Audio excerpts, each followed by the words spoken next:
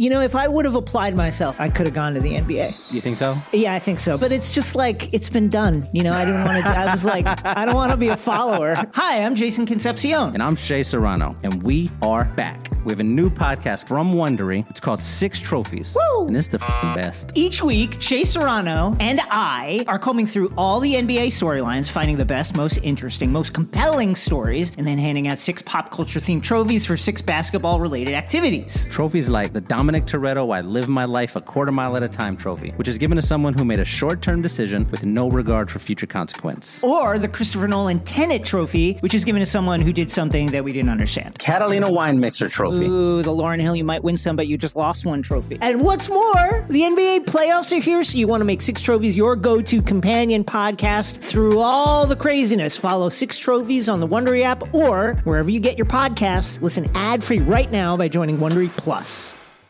Without further ado! That's what the game's all about. All of a sudden you feel like you can't miss. I'm just leave it up there. You couldn't make that if you tried that again. Absolutely not. Spread the floor, let's go!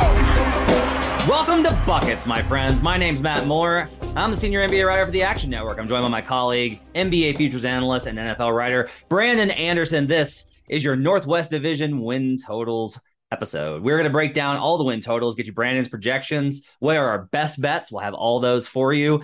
In-depth analysis, everything that you need to know to bet all the teams in the Northwest Division, because so many people tell me that they don't really even know who's in what division. This is going to cover the Denver Nuggets, the Utah Jazz, the Portland Trail Blazers, the Minnesota Timberwolves, and the Oklahoma City Thunder.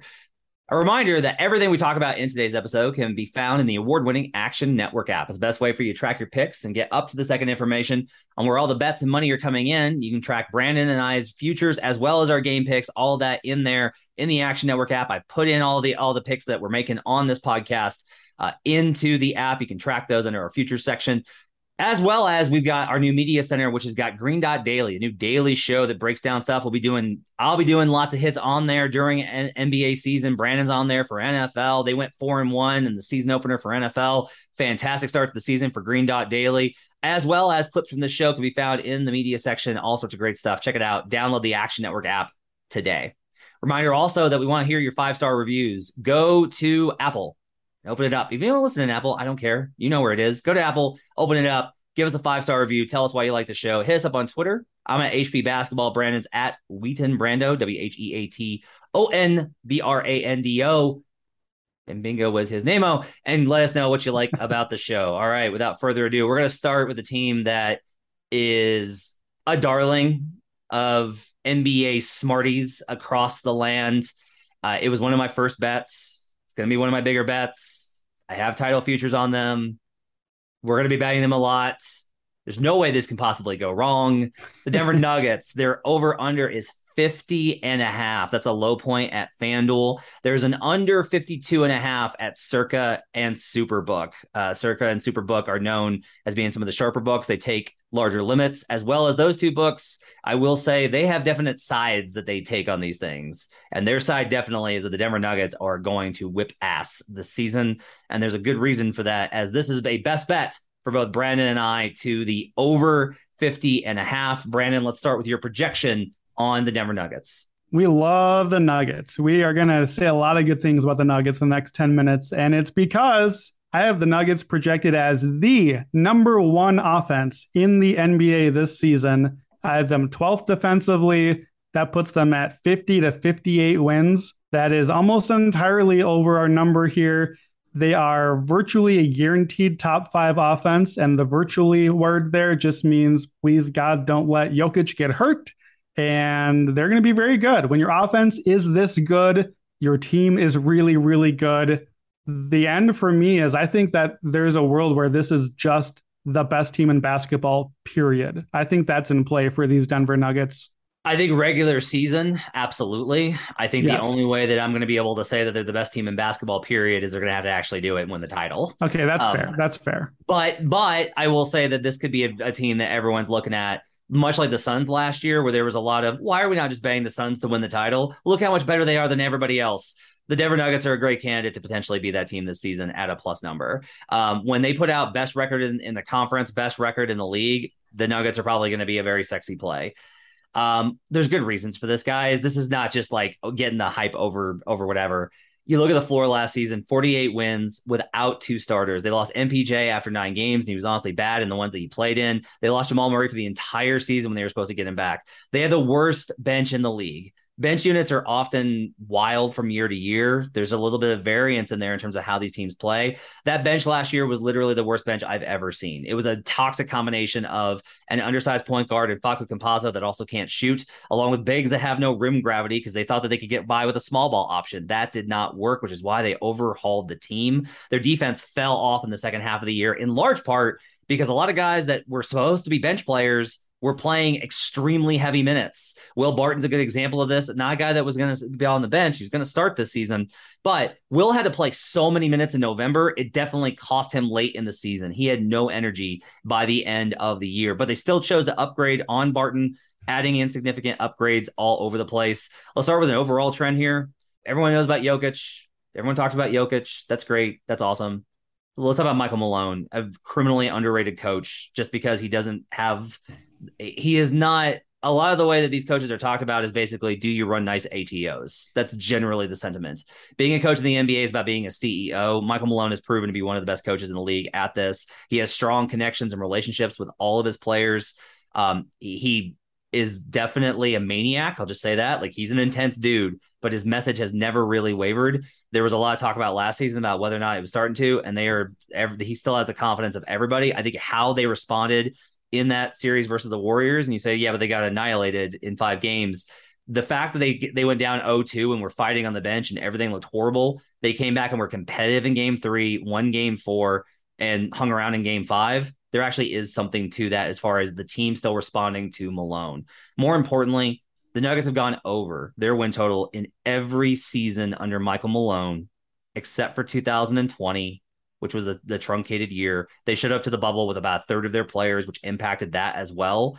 But if the season had probably gone on, they probably still wind up going over. They go over every year, no matter what the standards are. Make the Western Conference Finals, they're still probably going to go over the following season. Like, they went over the following season. It's crazy. Lose 2 starters, go over. It's crazy how consistent they are. They've gotten specific upgrades on the bench and on the defense. Will Barton for KCP is not a minor upgrade. That's a younger player that shoots better on catch and shoot, who's a much, much, much better defender. He was the number 1 upgrade that they were targeting, and they got him. They added Bruce Brown off the bench as a connector. He's going to fit very well both with and without Jokic. Jamal Murray returns after a full year off. He's been in runs. He's already in the gym with the Nuggets playing. Zeke Naji has added muscle, which is going to help their front court rotation, which is good because otherwise they're going to have to play DeAndre Jordan. And MPJ returns likely at full health. He says he's 100%. This roster is absolutely stacked, Brandon. Yeah, absolutely. And you didn't mention, too, guys like Aaron Gordon and Jeff Green, who already played last year. We're going to get better versions of those guys because we're going to get the correct version. We're going to get the role player version that those guys were in these outsized roles, and now they're playing in the right spot this year. So, yeah, there's so much upside on this team because I think there's this assumption that, well, Nikola Jokic will not be as good, and his numbers probably will not be as good for obvious reasons because there's more guys there. But why are we assuming that a guy who has proven to be in the regular season far and away the best player for the last 2 years of games, why are we assuming in his prime that dude's just going to not be as good, that he's going to be worse? Why couldn't he even be better still? Like, I think any of that is in play. Michael Porter Jr. is 24. Jamal Murray is 26. Theoretically, these guys are entering their prime. They should be better. Either one of those guys, who I think we all agree are very talented, either one of Porter or Murray or both could make a leap still. We've seen Murray make that leap for moments in the playoffs. We saw Porter, his last healthy season toward the end of the year, make a leap. Like, there's upside with those 2 guys. And by the way, in my projections, I'm only giving Murray and Porter about 60 games each. So I'm not factoring in the leap that could be, or an 80-game season.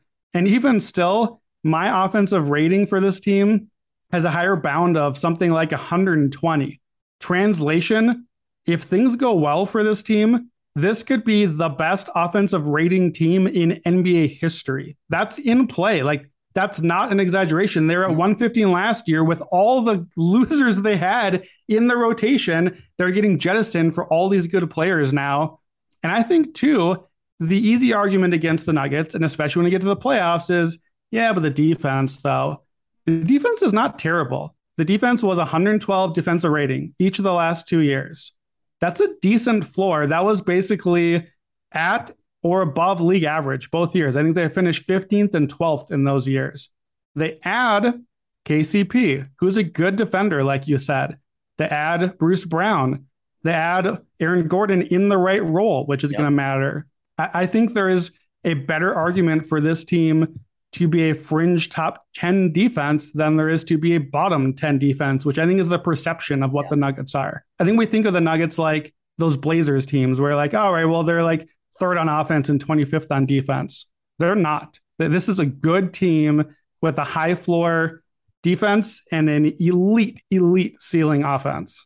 Last year, they were plus 1.6 in Pythagorean differential, which means that they won more games than they should have. As I've talked about in previous episodes, the trend is very surprising. I know this doesn't make sense, but I'm just telling you, those teams tend to go over about 58% clip. The reality of this is that the teams basically, the market overreacts to those teams based off of the Pythagorean wins. They mark the line closer to what they should have won rather than what they did win. And that impacts where the number lands. So if you kind of factor in everything, and this makes sense, is adding Michael Porter Jr. and Jamal Murray really worth 2.5 wins? That's it. 2.5 wins. If you look at it versus what they actually won last year, that starts to be a little bit weird. But if you take the Pythagorean, then you're like, oh, it's much higher. It's 1.6 higher. So now we're into 3.5, 4.5. That sounds closer to accurate, but you can play against that. And it's been profitable, as well as the Nuggets have been really good versus teams under 500. They have 1 year where they had more than 10 losses. This sounds like a random thing. I looked at the history of, this is where I found it. I started looking at in the history of the Western Conference over the last like 15 years, how many teams had more than 10 losses to teams under 500 and made the playoffs. And the number was very low. If you had less than 10 losses, your chances of making the playoffs are very high. The Nuggets went 28-8 versus sub 500. That's the third best mark in the West. If you're sub 10 to sub 500 teams in all but one of the last 4 years, those teams go over 72% of the time. I talk about this all the time. You want to have a good regular season record, beat the bad teams, beat your division teams, win your home games. The Nuggets have one of the best home court advantages in the league thanks to their altitude. They're great versus the bad teams. And outside of last year, which was an exception, the Nuggets are great versus their division opponents. And when you look at it, the division categorically probably got worse with the fall of Utah. Chet Holmgren's injury impacting that a little bit.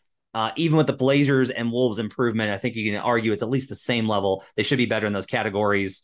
They have the depth to survive almost any injury, with Bones Highland replacing Jamal Murray if necessary, or in the games where he's going to sit. They have Bruce Brown to take over for MPJ's spot. Bruce Brown and Aaron Gordon is a really fun combo next to Jokic. They have some young talent like Zeke Naji and Christian Brown that can step in. The only guy they can't really lose is Nikola Jokic, who has been one of the most stable, least injury-prone guys in the league the last couple of seasons. You can't really say he's due, because you would have said that the last 3 seasons and it hasn't happened. So it's baked into all of these concerns. There's always going to be a risk, but for us, it's definitely a absolute agreement, best bet to the over. Definitely. The division too. Do you want to play the division here? So the Nuggets are minus 139 at Bet Rivers. I don't, because I'm higher on the Wolves than you, who we'll get to in a minute. Okay.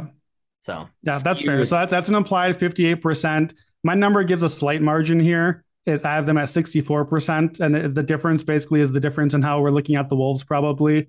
That's not enough of a difference for me to really bother here. There just are other ways that I like to play the Nuggets, but we agree. We like the over for sure. One I like a lot more is their seating is over under 5.5. It's juiced minus 160 to the under. That's paying a lot, but I do not have a lot of paths for this team to be beyond the top 5. Yeah. I did not expect that number. I would have thought it was going to be like a 3.5 or something, and I would still feel pretty good about the under there. Well, this is a good example of how the market operates. We'll talk about in the Pacific Division. the market is basically saying the Clippers are going to be awesome and the Suns are going to be awesome and the Warriors are all going to be awesome and they're all going to be awesome at the same time. Guess what? One of those teams probably isn't going to be as good. So, and you'll have to figure out which one of those is. We'll talk about that in the Pacific. Let's move to the Portland Trailblazers, who initially I didn't think we were going to talk about much, but after some further review, we both have a best bet, but it's a disagreement. I have a best bet at 38.5 to the over. Brandon has a best bet. Are you going to play the 38.5 or the 40.5 minus 130 at points bet? Do you want the extra 2 for the extra 20 cents? So I'm taking the under here, but I want to talk through it before I make a decision on the number. Okay. And even if it's a best bet, because this is our first one, I think this is Division 4 for us. I think this is the first time we've disagreed, but this is the first time that we have a strong bet play on opposite sides. So this is my third best bet in the division. I want to talk through it and then make a decision about this once I hear your argument for, because I don't love this one, but I want to see if you can sway me still. Okay. What's your projection on that number? Okay, so I have the Blazers. We know what they are. We know they'll be good on offense, bad on defense. We know this. This is what Portland is. I have Portland 9th on offense, 25th on defense. And I'm going to guess that the difference between us is that you probably have each one of those 4 to 6 spots higher. So we'll talk about it. At 9th and 25th, that puts the Blazers 32 to 40 wins. And that's why I have to take the under here, because that's basically almost the entire range. The teams that the Blazers compare to, when I looked at, okay, if you're at 9th offense, 25th defense, I get teams like the Pelicans from a couple of years ago. I get from the year before that, I get teams like the Wolves or the Hornets. Basically, when you look at it, we don't remember those teams very much, which is telling because they're not memorable. Yeah. They're teams that typically won like low to mid 30s. When I did the similarity score for this, I was like, whoa, okay, that is not what I expected from what this roster could be. I think we think the Blazers are running it back. It's a really different looking team, actually. A lot has changed. So I want to talk through with you what got better, what's gone, and what's the result here. Okay. This doesn't have a lot to do with this team. It's a historical trend, and I don't like a lot of these because when there's been change like this, like I like trends when there's stable factors. I will just say that when you have Damian Lillard, they're 6-2-1 to the over in the Dame era. Like when you have Damian Lillard, you tend to go over. That's just a general trend. My biggest reason for this is actually a numbers play based off of the Pythagorean thing that we talked about with the Nuggets. The Blazers were the highest overperformer. They won way more games than they should have. You can argue that number is very much juiced, amped, faked, whatever, because they were just tanking their faces off so aggressively lately. Tanking so hard.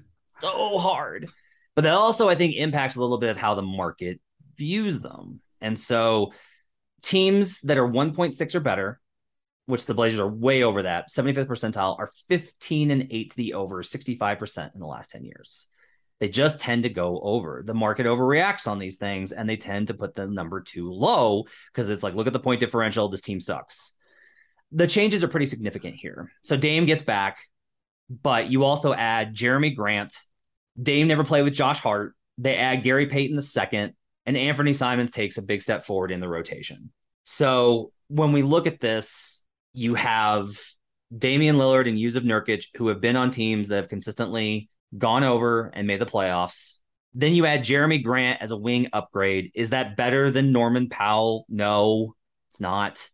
Anthony Simons versus CJ McCollum is an interesting question based off of, I think, a lot of factors of CJ's durability, the scouting report on CJ, all types of things. Like CJ's a better player right now. Simons put up some pretty ridiculous numbers when the games didn't matter. Does that factor? I don't know. Josh Hart and Gary Payton are big swings here for me because you mentioned the defense. Yeah. Look, I cannot stress this enough how much I am frustrated with their decision to retain Yusuf Nurkic. If they had gotten literally any other center and this number was this, I would be hammering the over. This is a best bet for me, but I'm not. This is like going to be a 1.5, 2 unit play versus a 3 or 4 or a 5 unit play. I'm playing like the lower end of a best bet for me. I'm going to play it. And the reason is Yusuf Nurkic. It's not that Nurkic sucks. It's that with Yusuf Nurkic, when they've tried to play at the level and pick and roll, he gets torched. Can't switch, can't play at the level. You drop him, he's better. If you play drop with Damian Lillard and he has to get over the screen, he sucks. If he plays at the level or on switches, he's pretty good. you have a center and a guard who cannot play the same scheme defensively. You can make that work, as I've talked about with the Bulls, with adding these perimeter guys like Gary Payton and Josh Hart to help from the corners on those drives to give a little bit of help. And if Billups does that, maybe that gets them not 25th, maybe that gets them 19th, maybe that gets them 21st. And the every mark you get higher on defense, I think impacts your win total a lot more, considering the bar is so high for the offense. Billups last year, I actually thought did a very good job. Really? There's a lot of things that went against him. When I watch night to night, the Blazers do not strike me as a team that doesn't know what it's doing. They strike me as a team that the formula was stale. Dame was hurt with the abdomen thing. They needed to make changes. The front office was toxic. They changed all that out. Everyone raves about Cronin. Everyone raves about Joe Cronin. Like, the vibe with the Blazers is much better. I'm not telling you to bet the over based off of vibe. I'm telling you to bet the over based off of the things that were so negative last year were accented by very specific things that have been swapped out this year. I don't think this is a great team. I think it's a 500 team at 38.5. I like the best bet for the over. Okay, that's compelling. It's interesting because you like the best bet, but it's one of your lower end best bets, and I like it also, but we're all on the opposite side of things. Like, you don't really want to go too hard on it because of Nurkic. I don't really want to go too hard on the under because of Dame, and we're kind of seeing the opposite. So let me make the case for the under here. So last year's data basically is a throwout for me. So if you look at the teams before, the previous 3 years in a row, we have a very, very consistent profile of what the Blazers are. For 3 consecutive years, the Blazers were a top 3 offense in the NBA. All 3 years, they were a top 3 offense. I did not realize they were that good that consistently. However, all 3 years, they were bottom 3 in the defense. All 3 of them. Really bad. Like, when I say 25th defensively, that's giving them credit. That's improvement from what they have been. So what I want to look at is, okay, we know very securely what those teams were. Throw out last year, look back to the team where, okay, what's the team? Dame and Nurkic always there. Undersized shooting guard next to Dame, musical chair forwards, and not much bench. Right? We went through multiple versions of the team, but that's what the Blazers were. So if I compare that, what I knew what they were, to what they are now, I have Dame still, but it has to be at best an even version of Dame. Maybe he's still in there. He's only 32. His last healthy season was fantastic. But at best, I'm getting the same Dame I got before. More likely, at age 32, I start to get some decline. Nurkic has to be worse now than he was before. The decline is already happening. So those are 2 spots where I'm at best even, probably worse. To me, from CJ to Simons is a clear drop. Maybe not long term. We'll see about trajectory. But right now, that's a drop. And we already know Simon's not a good defender. So we're going to have that same problem built in. I like the idea of Hart and Gary Payton. You only get to play one of them because Jeremy Grant's going to start. If I knew that Simons with his hefty contract would come off the bench, I would feel a lot better about the idea of the team. You think he will? There's an expectation from the people I've talked to that there's a good chance he comes off the bench. Because here's the thing. If he doesn't, here's the bench unit. Yeah, this is my bench 5. Gary Payton, Keon Johnson, Nasir Little, Justice Winslow, and Drew Eubanks, with maybe some Shaedon Sharpe, who I don't think plays much this year because he's probably going to be in the G League a lot. You can so throw if you switch it up a little bit, put Gary Payton as the shooting guard. So now you have 2 very good defenders with him and Hart. Now you bring Simons off the bench to be just just go do everything, go do all the scoring. I like it much better that way. So if you're thinking that happens, I feel better about the floor of this team. But if I'm just looking at the big picture of, okay, we knew what the team was, but now I have an even or worse Dame, an even or worse Nurkic, a worse 2 guard. And then the other thing too is Terry Stotts was really good. Terry Stotts was a good coach for sure.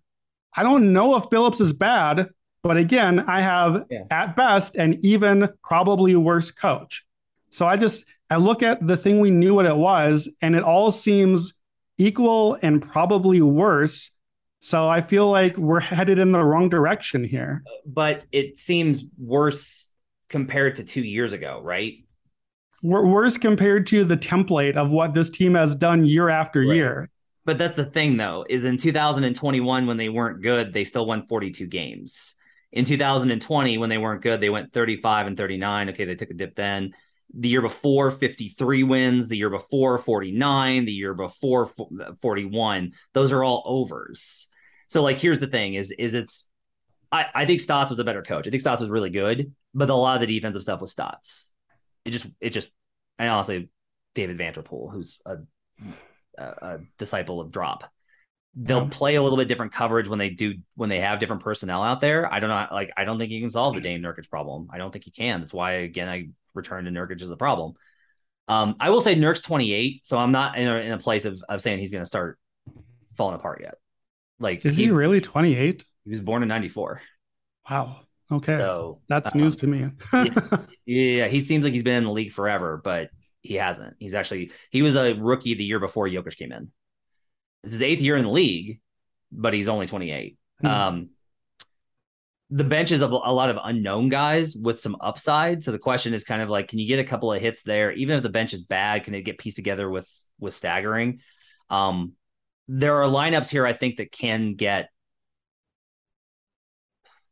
some stops. I don't think it's going to be good. Again, though, I'm not trying to make an argument for the Blazers a top 15 defense. I'm trying to make an argument for them to not be bottom 5. Yeah, and that basically gets us home. That's all they need. If you just told me they're not bottom 5, I want no part of the under anymore, because the offense can be good enough. I'll just tell you from a league perspective, there's a lot of watch the hell out for Dame this year. Not from Blazers folks, although they are definitely people that are close to Dame are definitely promoting that as well.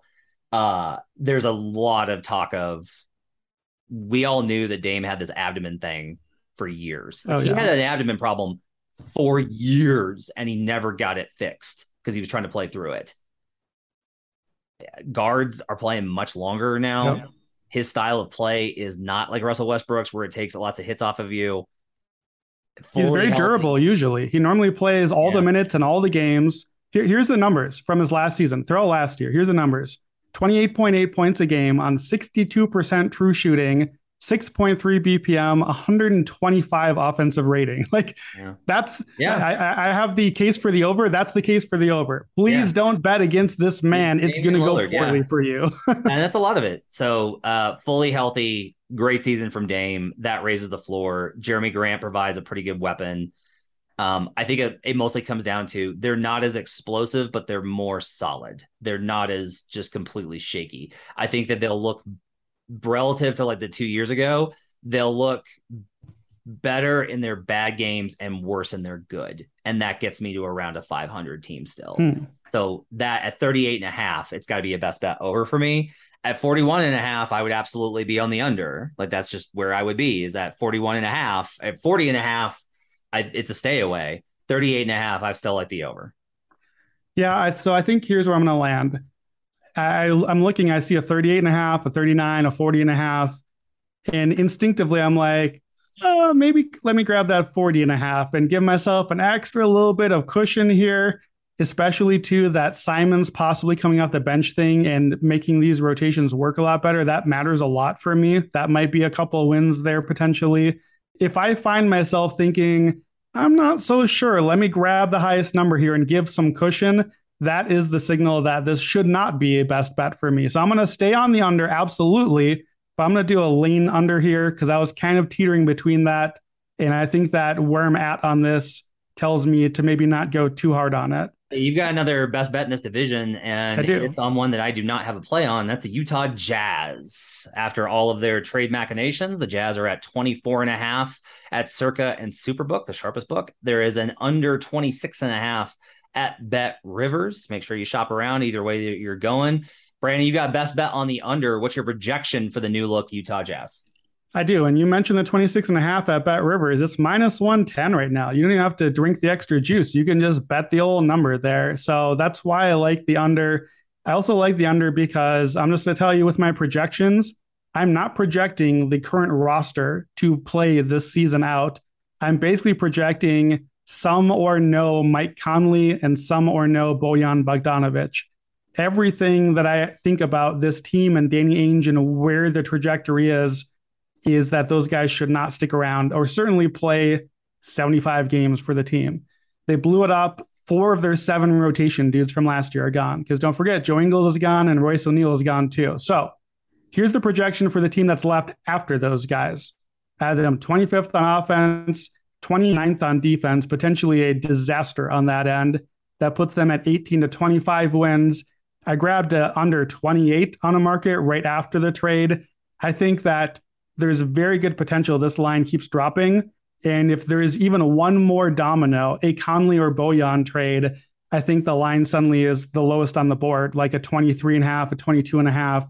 We've seen this with Danny Ainge. We know how this goes. The dude just wants to lose everything and get his high draft pick now. And I don't see any reason to think good thoughts about this team. Why do you say that? Why do you think that that's Ainge's thing? Because I feel like that's the way he is not a half measures guy. And that's what we've seen here is he looked at the roster and was like, nope, I'm out. And he just started unloading everything.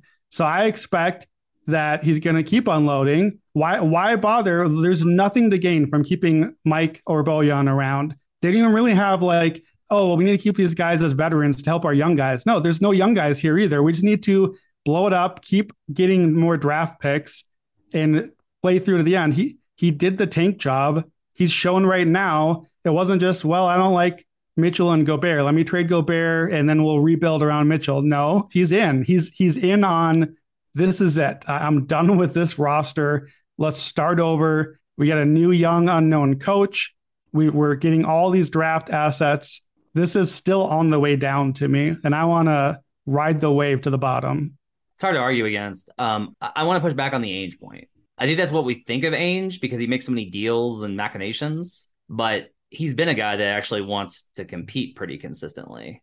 The mark in your favor is that after they traded KG and Pierce and Jason Terry to the Nets, their mark was 40.5.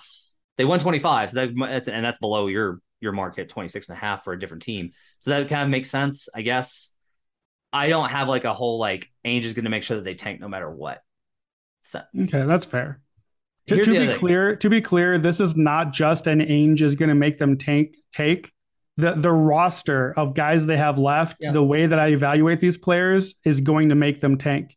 Right. Here, let me read you the 10-man rotation. And I know it's not quite this because even if Mike and Bojan are gone, somebody comes back for them. But here's the 10 guys. Tell me who you like as like, this is going to help them win a bunch of games this year. Starting 5, potentially. Colin Sexton, Malik Beasley, Talen Horton-Tucker, Lauri Markkanen, Azubuike maybe as the center. And then your bench unit is something like Jared Butler, Jordan Clarkson, Agbaji, Jared Vanderbilt, Walker Kessler. So those are your 10. And I don't want names of, well, those are NBA players. These are solid rotation guys. Who's going to win games? Who's going to be a lead of the defense? Who's going to get you buckets on offense efficiently? Who among that group is a winning player at like a real meaningful level? I think Sexton can be okay. So you say winning player, and it's like, we have to put this within the context of the ranges, right? Sure. Okay. Well, who's going to help them push into the 30s for wins? I only want high 20s here for the over, though. Okay. Right? No, this sure, is no, that's true. That's true. But that's where the incentive thing comes in because if I'm looking at a high 20s or low 30s team, well, now I'm looking at a tanking team and now I have to lean back under again. Okay. So if I don't think this is a tank team, then the West is soft. We agree on that. There are bad teams. So if this team thinks they could maybe push for a play-in, then that's a different story. I don't think they have any shot at that. The players that I like on the roster are Sexton, Clarkson, relative to other possible 2 guards in this range.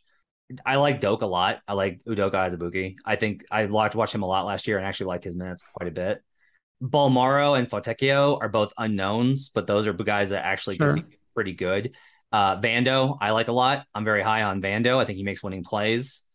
Lauri Markkanen, I've talked a lot about him. He's been awesome in Eurobasket. I think he's a guy that will play hard and contribute. A lot of this is also, we don't know how good Will Hardy is. We don't know. Yeah, we don't know that for sure.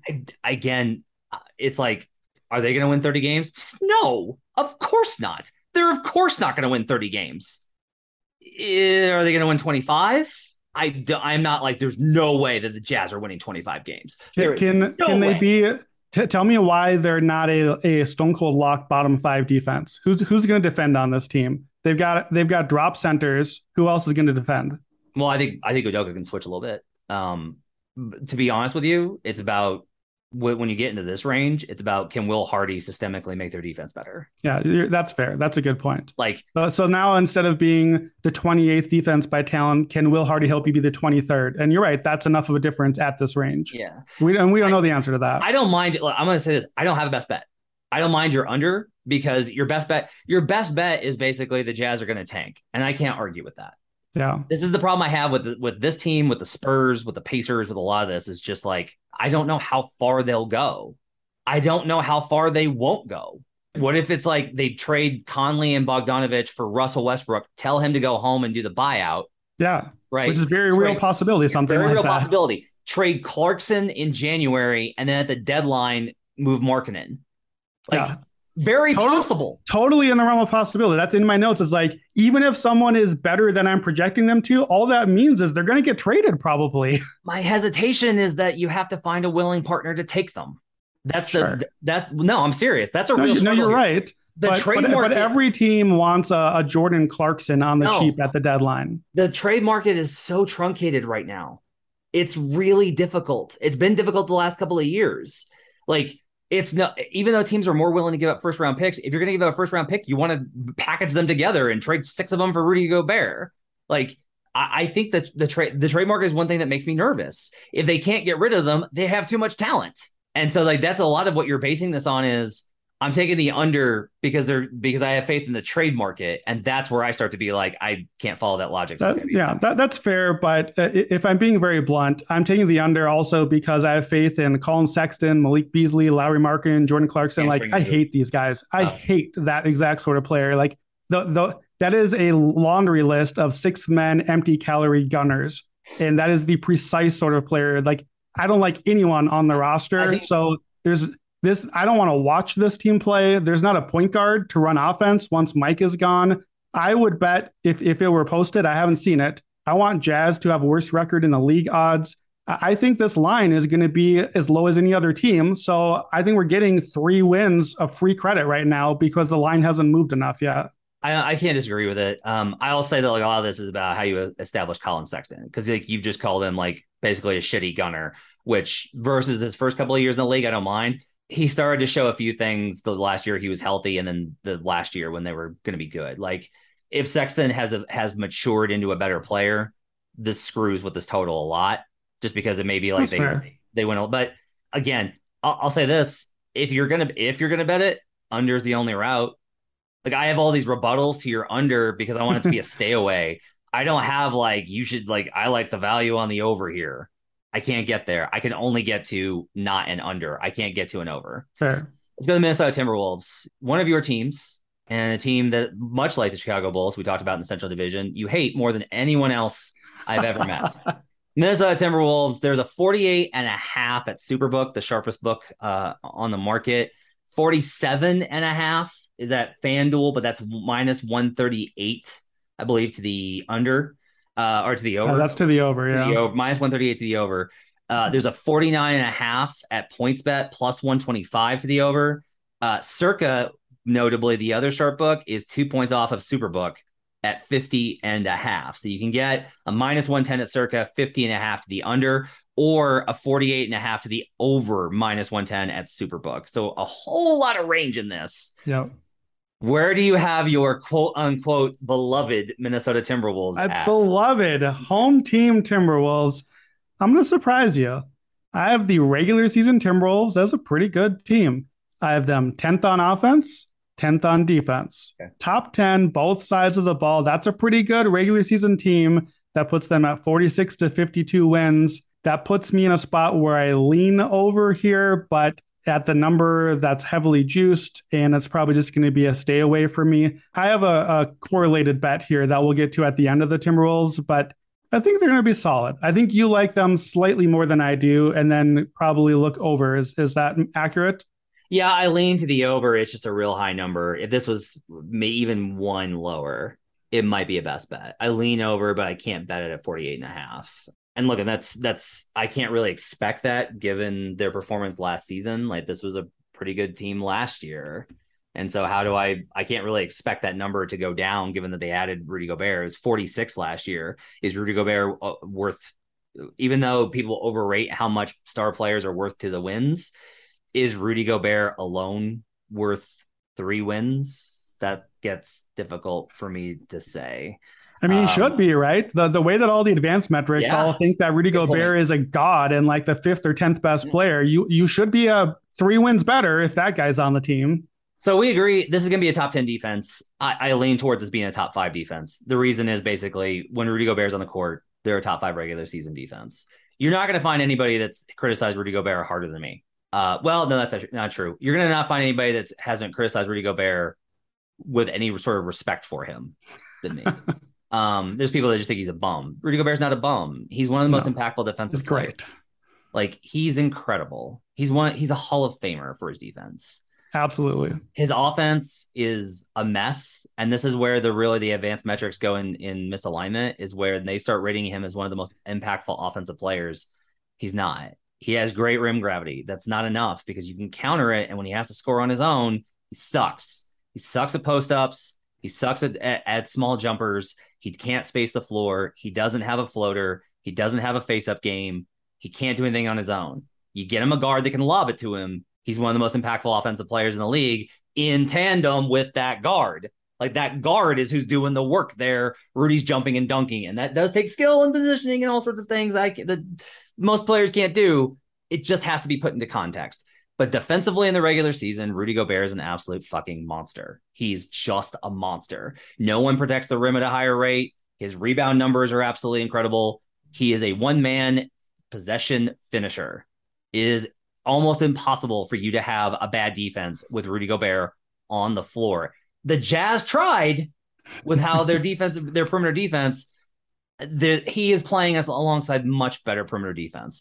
Part of it was they had good perimeter defenders around Rudy in, say, 2018, and they couldn't score enough. So then they added all the offense, but then the offense, it's like, oh, Bogdanovich played one good series versus LeBron. Bogdanovich is a bad defender. He had one good series versus LeBron. In general, he's a terrible defender. Mike Conley was a really good defender when he was 27. He's much older now.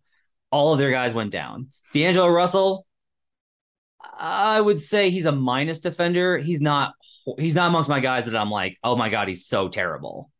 He's just not great. Not good. The numbers think that he's the Trae Young type of terrible. Why do you think that he's not that? Because I think that in a defense where you can kind of adjust for him, especially, let me put it this way, if you put a rim protector behind him to clean up all of his stuff, he's probably going to be okay. Like, his numbers are probably going to be decent because he's going to have more help behind him. Anthony Edwards, good defender. The rest of their guys, you talk about, people are going to be like, what about Cat? Well, Cat's going to guard power forwards, which is a very different role. And Cat actually, especially when they try and put him in pick and roll, they found last year, if you play Cat at the level, which I've been yelling about for fucking 5 years, he's pretty good. So you just switch the scheme up. If it's a 1-5 with Rudy, you're going to play drop because Rudy's the best drop defender in the history of the league. There are problems with that, but in general, you're going to win more possessions than not in the regular season. In the regular season, you're going to come out ahead. If they go 1-4 with Towns, you're going to blitz. Get the ball out of his hands. Rudy recovers on the backside. This is going to be a top 10 defense. It might be a top 5 defense. They're loaded with shooters. They have so much shooting everywhere. They have so much scoring everywhere. I don't think that they lost depth, but they could stagger a little bit more with the guys that they have. Everybody's expecting Anthony Edwards to make a huge leap. I don't think that that's crazy. Kyle Anderson was a sneaky good pickup for them. Eric Paschall was a sneaky good pickup for them. I like Ellaby. I like Minot. I think Austin Rivers was actually kind of, a lot of the advanced numbers for Austin Rivers in Denver last year were really good. Rivers had to start a lot of the time. He's just going to be like one of the backup guards. CJ McLaughlin is good. Like Naz Reid. Chris Finch is an excellent coach. I really like the over here, but I can't play at this number. I want to push back on a bunch of those guys, but I'm not going to, just because that's not the point of this right now. But okay, go ahead. You like a bunch of the guys just a little more than me. That's all. Like we're not going to debate what we think about Naz Reid and Ellaby and these guys right now. Just you like a lot of those guys you just mentioned more than me. Bigger picture, I don't love the shooting and spacing on the team. I'm surprised to hear you say that because we're going to have Gobert obviously is not a spacer. He's a vertical spacer, which is a valuable thing, but obviously not a shooter. Their lineup is going to have a non-shooter at the 3, whether that's like a Jaden McDaniels or maybe that's Kyle Anderson. That's not a shooter. Nah, I don't trust shooting from there. And D'Angelo Russell and Anthony Edwards are mid-range shooters, but I don't trust their three-point shooting yet. So obviously Towns can shoot. We know that. But I worry a little bit about, I think, the offense being cramped. Here are the questions that I have for the team. And I don't know if you have an answer. I'm happy to hear it. Offensively, does Rudy help? Does he hurt? Where does he move the needle for them? When Towns is not the center, is he as valuable or is he less valuable because now you got a big dude in there taking up his space a little bit? Is he better because he's away from the hoop now? His rebounding is going to get nerfed because he's not going to be in there. How much does playing Jalen McDaniels a lot more this year? We like him, but he's young and he's inconsistent. How much does that hurt the offense? I think that's going to hurt a little bit. Obviously, we don't know how much the ant leap, that it's in there, it's coming, but I think people are a little too soon, too fast because we liked him in a movie. I think we're maybe a year or two ahead of the curve defensively. I don't know. You've said, and I've heard a lot of people say, well, the Jazz were a train wreck. This team's perimeter defense is a lot better. I don't really think that. The Timberwolves lost Patrick Beverley, who was a very important defender for them. I don't know that we have any real reason to believe Ant is a good defender in the regular season. He locked in and defended hard in a playoff series for a few games. I don't know that when the load he's going to have in the season, that he's a good defender. Maybe Towns is better at the floor. I think that that's a good case for it in a different sort of role. But to me, I don't see a top 5 defense in here with the players they have. When you look at the different Gobert teams through the years, and I've done that because you have to decide about Gobert for Defensive Player of the Year. So I care about the award. To me, the guys around him are more 10th or 12th defense than they are guaranteed top 5 defense.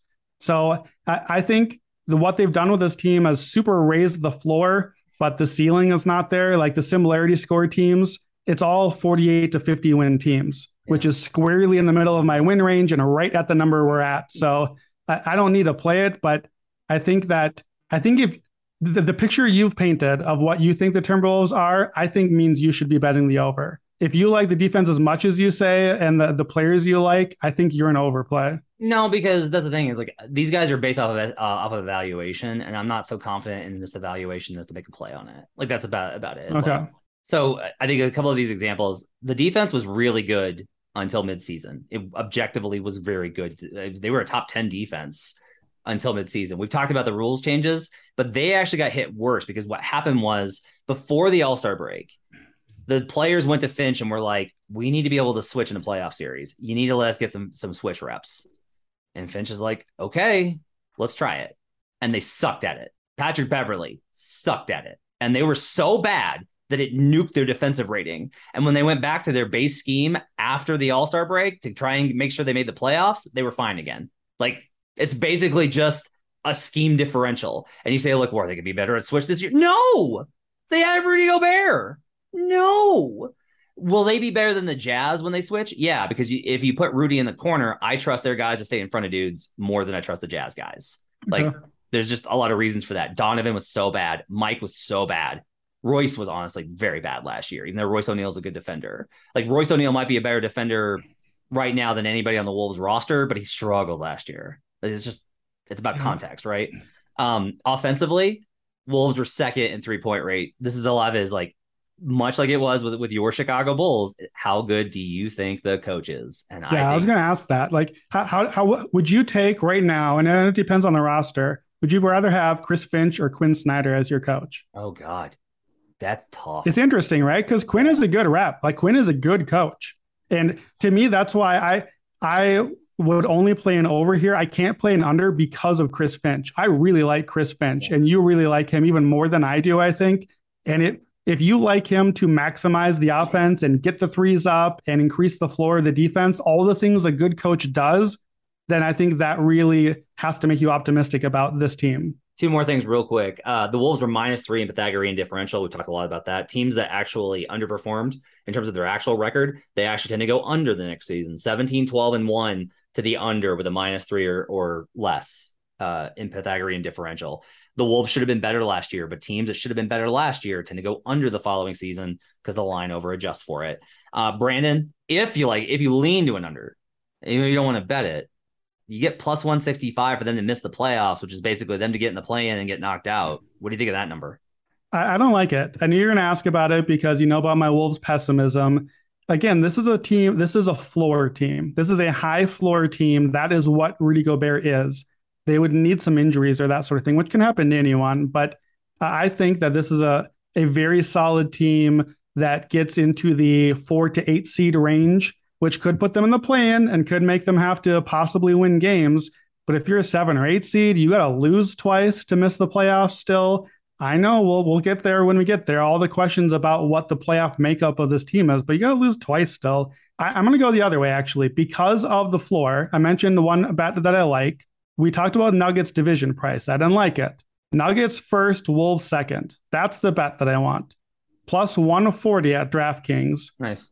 Because here's why. And I don't think you want this one because you're higher on the Blazers. So I think that you put the Blazers closer to the Wolves enough where that could be a threat. No? No. Okay, so because for me, I have the Nuggets easily clear of the Wolves enough. Not enough to bet the minus 140 on its own, but enough that a plus 140, 42% implied. I have the Nuggets 64% in the division. Now the only thing I need to count on is, okay, are the Wolves ahead of everyone else? Yeah. And I am very comfortable putting this Wolves team ahead of the Blazers and certainly ahead of our other options here. So I like the 1-2 finish there. I'm going to bet that too, because I have it like I would put that at 60%. That's what I would put. Is at 60% it's Nuggets 1, Wolves 2. And I would say it's like 30% Wolves 1, Nuggets 2, and then the rest of the variabilities. I do have the Blazers significantly lower. I think the Blazers ceiling is like 44 wins. I think the Wolves floor is like 45. I think your 60 is a little high because I had the division. Look, just the implied division on just the Nuggets is 58. I had the Nuggets just winning the division as 64. So I think 60 is probably a tad high, but it's certainly we both think it's above 50 that we go Nuggets 1, Wolves 2, and we're getting 42%. So that's the best bet, I think, for both of us. Finally, the Oklahoma City Thunder 22.5. There's a minus 125 to the over at PointsBet. There is at Superbook a number sharper book, all the way up at 25. If you want to bet the under, all the way up to 25 wins. Brandon, real quickly, what's your projection for the Oklahoma City Thunder? My projection is I'm sad. No Chet Holmgren. I have the Thunder at 28th on offense, 20th on defense, a little higher than you might have thought, and 20 to 27 wins. This is a straight pass for me. I don't need any money on the Thunder. If Chet did not suffer the injury, would you have taken the over? Well, did this number move? Do we know if it moved without Chet? I think it moved by about a win. I would have probably been a lean over because there's always the tank threat with the Thunder. But I probably would have been this. I would have been a lean over, but not played it. And I would have probably played like a plus 700 or something for the Thunder to make the play in because I would have liked the long tail of if things go well, and Chet's what we think he is, and SGA actually plays the whole year, I could see a very positive outcome. I'd rather have tried that. I don't think that exists anymore, and this team makes me sad.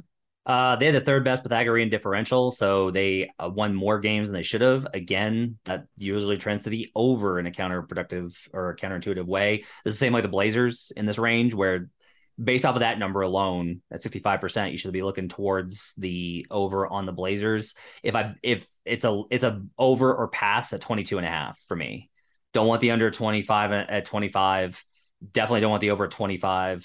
22.5 is a lean over, but I don't want to bet it.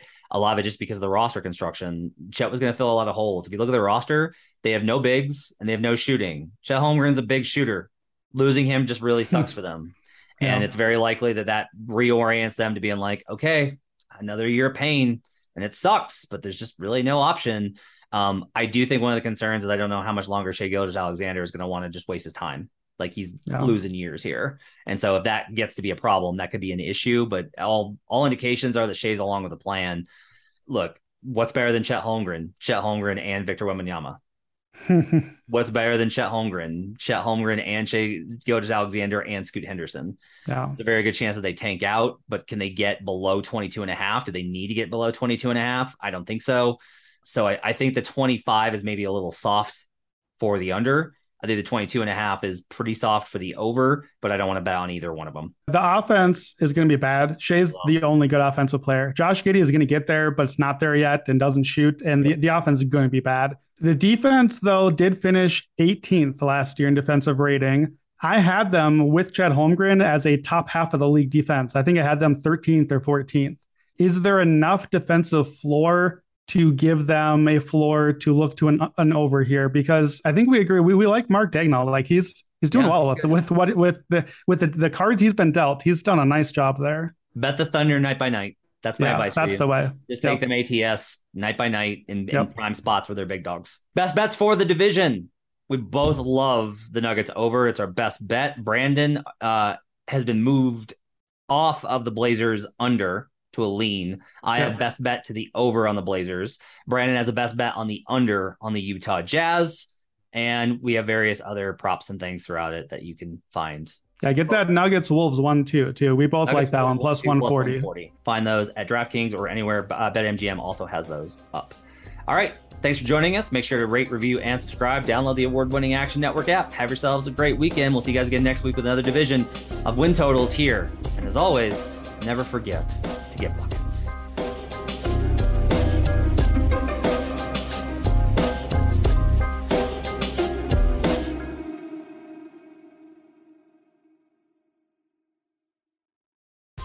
Whether you're a world-class athlete or a podcaster like me, we all understand the importance of mental and physical well-being and proper recovery for top-notch performance. That's why I'm excited that Unified Healing is sponsoring this podcast. Unified Healing is a new and super innovative global network of wellness centers powered by Energy Enhancement System, or EE System. If you haven't heard of the EE System, you'll want to listen up. This technology promotes wellness, deep relaxation, purification, and rejuvenation. At hundreds of locations across the globe, access to a center is easy and affordable. Interested in experiencing the EE System technology for yourself? Go to unifiedhealing.com/bluewire to learn more and find a center near you. That's unifydhealing.com/bluewire. No material or testimonials on the Unified Healing website are intended to be viewed as medical advice or a substitute for professional medical advice, diagnosis, or treatment. Always seek the advice of your physician or other qualified healthcare provider with any questions you may have regarding a medical condition or treatment and before undertaking a new healthcare regimen, including EE System.